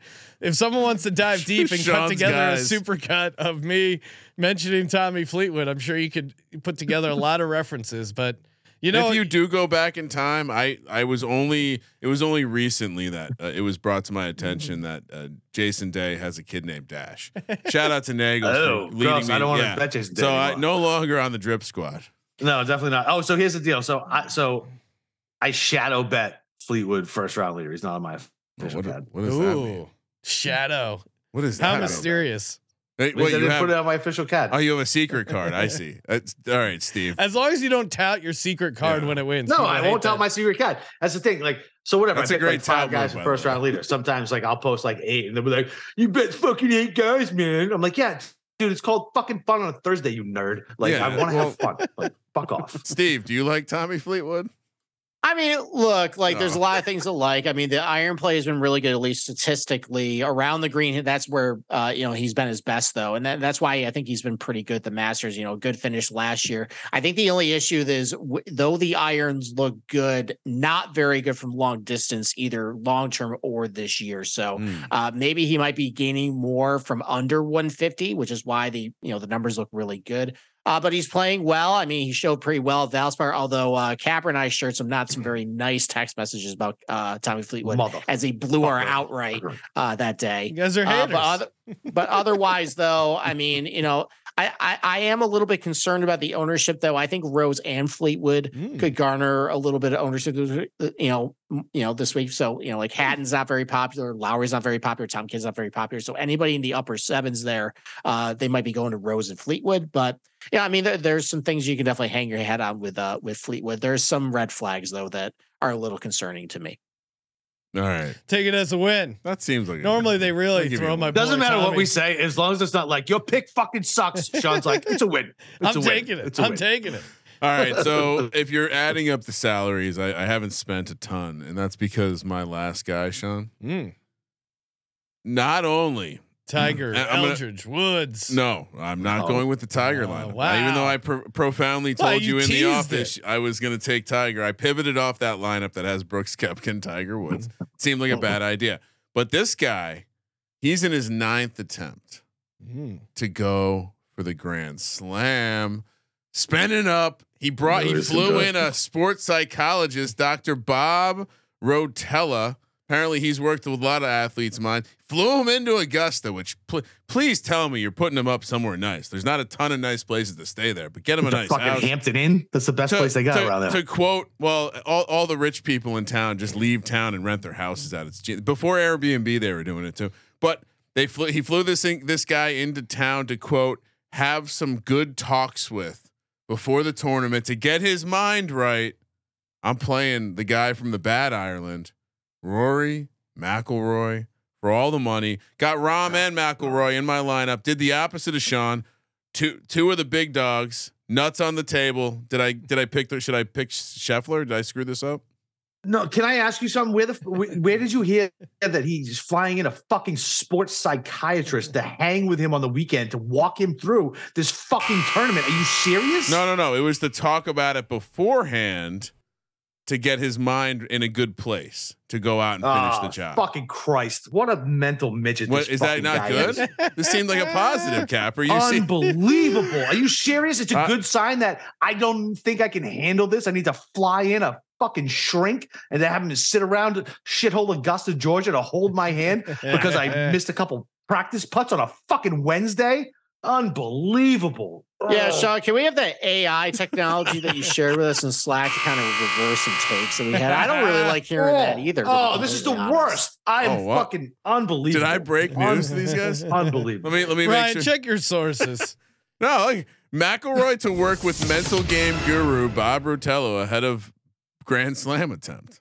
I'm reading 10 hours ago from our friends over at Yahoo. Yep. I mean, April 4th, 2023, 9:15 a.m. Rory's fucking toast. Rory's fucking toast. He's not fucking winning.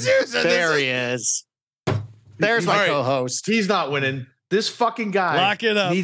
Are you fucking serious? Unbelievable. I need a hand holder on a Wednesday to put me in a good mental space. But he's our age. Like this is like some Gen Z shit. Like what is this crap? This is unbelievable. I fucking hate Rory McIlroy. He is the goddamn worst. The fucking worst. All right, Steve. I mean, I don't think he's the worst, but I mean, I kind of wish you omitted that nugget there. Oh no. I kind of prefer ignorance and bliss. Steve's usually like the all analytics, numbers, trends. Like he doesn't usually factor in wild card stuff as much. And the fact that it's rattling Steve is a telling sign, Ryan. Look, I mean, I'm all for good mental health here. Yeah, me too. But like the fact that like his thing is like the fact that mentally there is some mental hurdle, and I guess it'd be one thing if he was working like months ago and he's in a good spot. The fact you got to actually bring the guy to Augusta 2 days before, like as a checkup or something. I don't know how much I like that. I fucking hate that, Steve. You hate that too. I know you fucking hate that. Golf is so mental, and the fact that he's already think about what he did. You go back to that stupid Netflix documentary. He knew how important the Open was, and he was thinking about it all night. And then he went and got all over did himself. Did you go with the wrong guy? No. It's getting worse. He is a professor of sports psychology for 21 years at the University of Virginia. All right. Oh, wow. I rarely do this, but based on the temperature of the Matsuyama pick and the McIlroy pick, I have to do it. I have to make a pivot here. Is playing Scheffler stupid then? Because I wanted to play two of the top three. No. All right. No, and considering the guy works at the University of Virginia, we see how many times Tony Bennett shits himself in the tournament. Like that's a really bad sign too. So my official pivot then is to put in Scheffler. Again, I wanted to play two of the top dogs, and I'm going to cheat a little bit because I heard you guys like. Do you like Hatton this week? Then he's 79. No. Okay. Then I'm just. We actually had intel from our guest tonight, Pamela Maldonado. She actually asked him, Valero, what do you think about how is he going to do a Masters? Apparently, he's like, oh, I never do well there. That's not good. All right, so then it's either Fleetwood or Corey Connors. Connors, eat the chocolate, Connors. All right. Yeah, I think I agree. All right, so the late swap update. Should you just have them do your lineup? I'm sorry if I broke golf news to our golf guys. This is excellent content. Thank you very much. And this is why I'm not on social media though, so I just am ignoring all this stuff. That's probably smart. My God. This is what? Like, think about this. Like, all right, so guys, think about this. I gotta play that lineup now. It's the Wednesday before the Super Bowl. Your quarterback flies in a fucking mental health coach to help walk him through the game. How good are you feeling about your quarterback? Did you guys already bet this? Here's the problem too. So Capper, like you lost your mind about Fitzpatrick winning because it was like, he already won the US Open there before that. Now you got, not only do you have Easter Spieth rising on Sunday on your betting card, now you got the fact that if Rory actually wins it, like you are damned right now. You have Rory, if he shits himself, you're going to be just apoplectic because of his mental health coach. If he actually wins, everybody's just going to be, basically saying, oh, that's why he won. You're going to revolt against that take too. You are completely screwed this weekend, my friend. Yeah, I'm fucked. See, we're getting that bonus episode of the Golf Gambling Podcast. I'm up to 5 fucking lineups now because I can't not play the original lineup. His resume includes professional athletes and coaches in the NBA, NFL, NCAA, and Major League Baseball. Dr. Rotella currently works with LeBron James, Rory McIlroy, Hendrick Motorsports Team, to mention just a few. All right. I mean, I want to know. I'm a fan of Kyle Larson, so that's. Is he the one who taught LeBron to pretend to read and only read the first 4 pages of books for the past 10 years, and not be able to quote anything? He's also worked with Fortune 500 companies like Merrill Lynch, General Electric, Bell Lab. When does he work with Bell Labs? Because Bell Labs has not been doing so well lately. I wonder on this guy, but he is coming from UVA. So good. Hey, great job talking it through, guys. I feel like I've come to a nice spot where I have 5 lineups, and as soon as we drop down in Vegas, I'll have a shitload of bets. Although we did learn getting down on first round leaders in Vegas might be a little bit more difficult than we anticipated. Yeah, we got a little finesse in there, but we'll figure it out. Ryan, are you done? Your last guy, Sean? Are you done doing your plug for this random sports psychologist? You read off his entire resume. I went deep. So we could be like every other show, or we could expose the fact that Rory's a punk ass bitch per capper. Let's go. That's an infographic. For me, this is a guy that hopefully Boston Capper will get excited about. I don't know how he thinks about him in this tournament specifically, but I had $7,400 and I went with. Sounds like a late pivot. No, I wrong screen. No, I just made sure. Keegan Bradley, $7,400. You love Keegan Bradley. Of course, I love Keegan. Here's what I love about him in DFS. He's super low owned. Yeah. Yep. Just me and Capper. That's what it. I gotta say. All right, he plays well in bad weather. Great with his long irons. He just is a not a great history here. Hasn't been playing well lately, but Yeah, but he fits the if you look at the other statistical stuff, he fits a decent mold, right? It's just absolutely. Yeah, he's not dominant here, but the sounds like ownership. A wild one. Plays well in the wet with long irons. That's right, baby. I mean, look, I'll take away the miscut at the players because he was cursed from every which way from Sunday. He actually did an in-person interview with the biggest mush on the planet, and then API. I mean, he looked fine. And he was kind of bad around the greens. The aim point seems to be kind of going off and on for him. But listen, I'll never hate backing Keegan, especially this ownership. It seems like people forgot about him. And if it's a wet golf course and if it's going to play super long, he has all the attributes you want. I mean, it's a long and straight off the box, great long iron player, and I guess he can putt now, which is ridiculous to say out loud. But I still don't believe it. It doesn't matter what the stats tell me. Steve, what do you think about Keegan? Yeah, I mean, look, kind of mentioned about the fact that Keegan Bradley just very well in rainy tournaments. I mean, he hit BMW Championship back in Ronnebeck in 2018, won that, and in Monday finish where it rained buckets. Rained a lot at the Zozo when he won last fall. Also rained a lot at TPC Potomac last year. Should have won. Second there, probably should have won. He should have won. Hearts.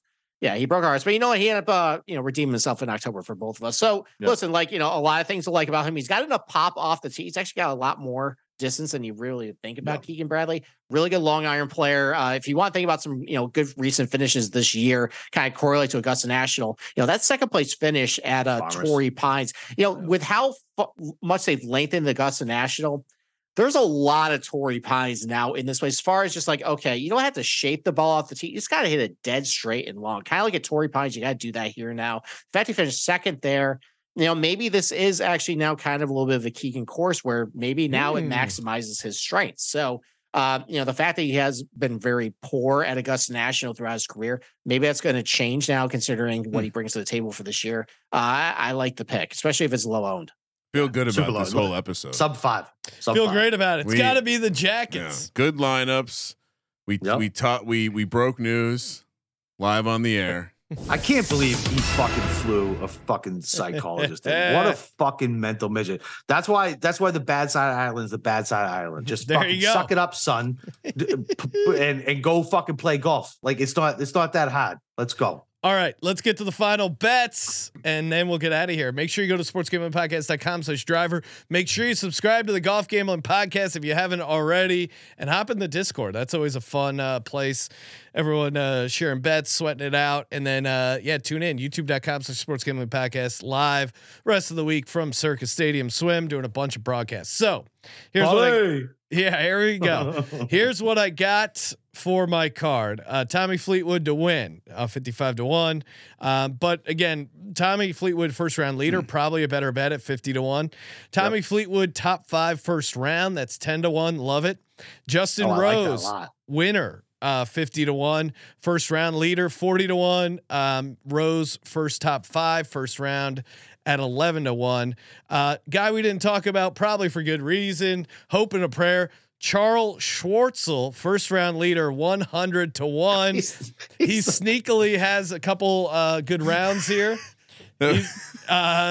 And also top 5 first round at 22-1. We're lucky this isn't DFS Idol anymore. Then Keegan Bradley to win at 120-1. Keegan Bradley first round 65-1, and Keegan Bradley top 5 first round. I'm loading up on the first round stuff because I want to sweat it out in Vegas and kind of have some fun there.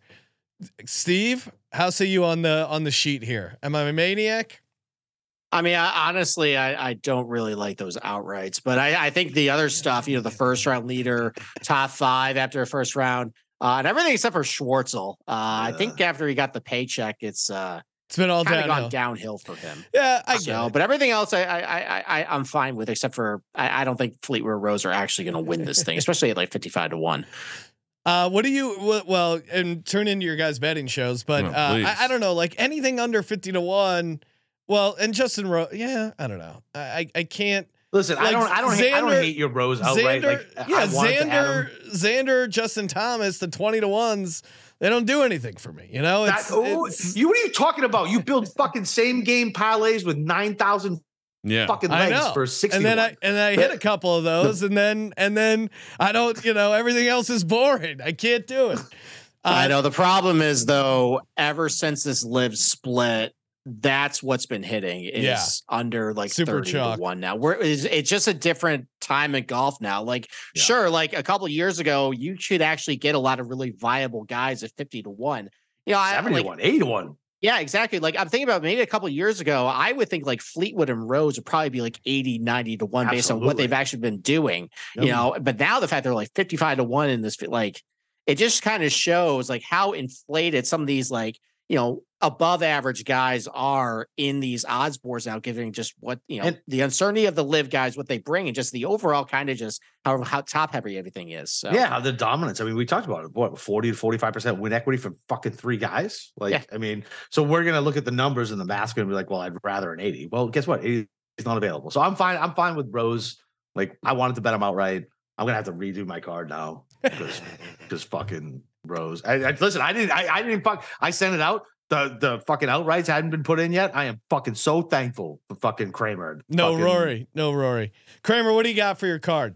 John Rahm is I'm a lot of the same stuff we talked about already, but Rahm at 10 to 1 is my only outright. I'm sure I'll add to that. Single bullet, baby. Based on, I mean, I assume that's not a great. Are you suggesting that's a good strategy for this tournament? I was going to add more like long shots to the card. Yeah, definitely add more long shots for fun. When I get to Vegas, but where I single bulleted Rory at the Open. Okay, I have Rahm at the Open last year. Like when somebody's 10 to 1, you feel like they're going to win, just single bullet it. That's like a 30 to 24 point dog on a Sunday, something like that. Maybe a little bit. I also have now, in light of the news with Rory, I have John Rahm plus 120 versus Rory. Heads up. Let's go. Love it. I also have first round leaders on Svensson, Kitayama, Willett, Fleetwood, Matsuyama, Connors, and Rose. Did you not listen to what I said about the fucking trend of the first round leader? I heard you. Relax. This is just the beginning. And I have I'm reading off my bets. Just calm down. I have one more, and this one came via Cousin Mush via Steve. I have the cut line to be under 3.5. Yep. Plus 3.5. So under 147.5 plus 140. Oh damn! You got plus 140 on that. That's fucking. So that's where I'm at right now. I think what I'm hearing the sharp golf bettors is that I need some more top 10s, top 20s. That's where you really build up your ROI. But yeah, I mean, obviously paper tickets loading because we'll be in Vegas. And also, I saw the Circa has a lot of no's, and I'm recently sharp bettors have enlightened me to the fact that I should be laying like minus 10,000 prices like that. So maybe I'll find some good maybe no's. That's what we do. We go huge on Rory not to win the Masters. Yeah, no one seeds lose in the first round. Great bet. We'll do it 10 times out of 10. So if you want to take some long shot like top 20s, check it before you go to Vegas. Check these out. Steven Baroff put me on to this kid, and he's been steamed down to like 5 to 1. I actually checked one of the stale books, and he's still hanging at 16 to 1, top 20. Gordon Sargent. Is that the amateur?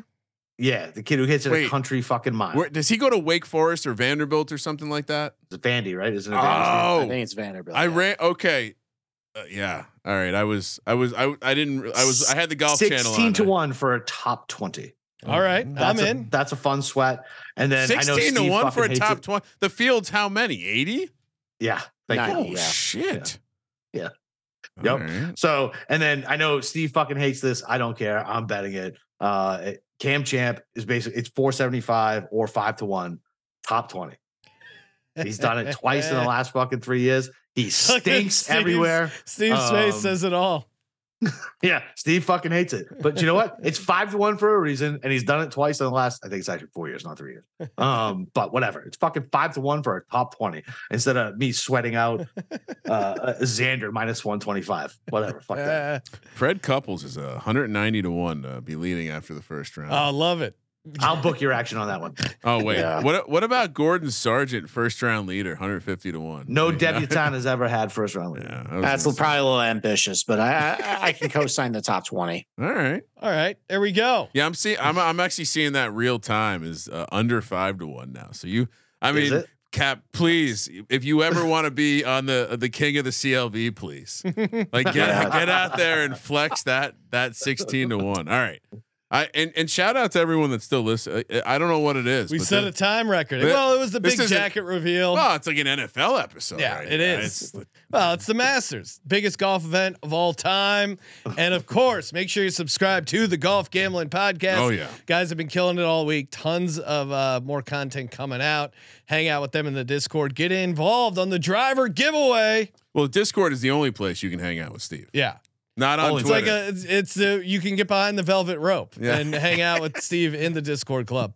Thank you for participating in the Sports Gambling Podcast. For the Sports Gambling Podcast, I'm Sean, stacking the money green, and he is Ryan. This might have been the best Masters episode ever. Kramer, let it ride.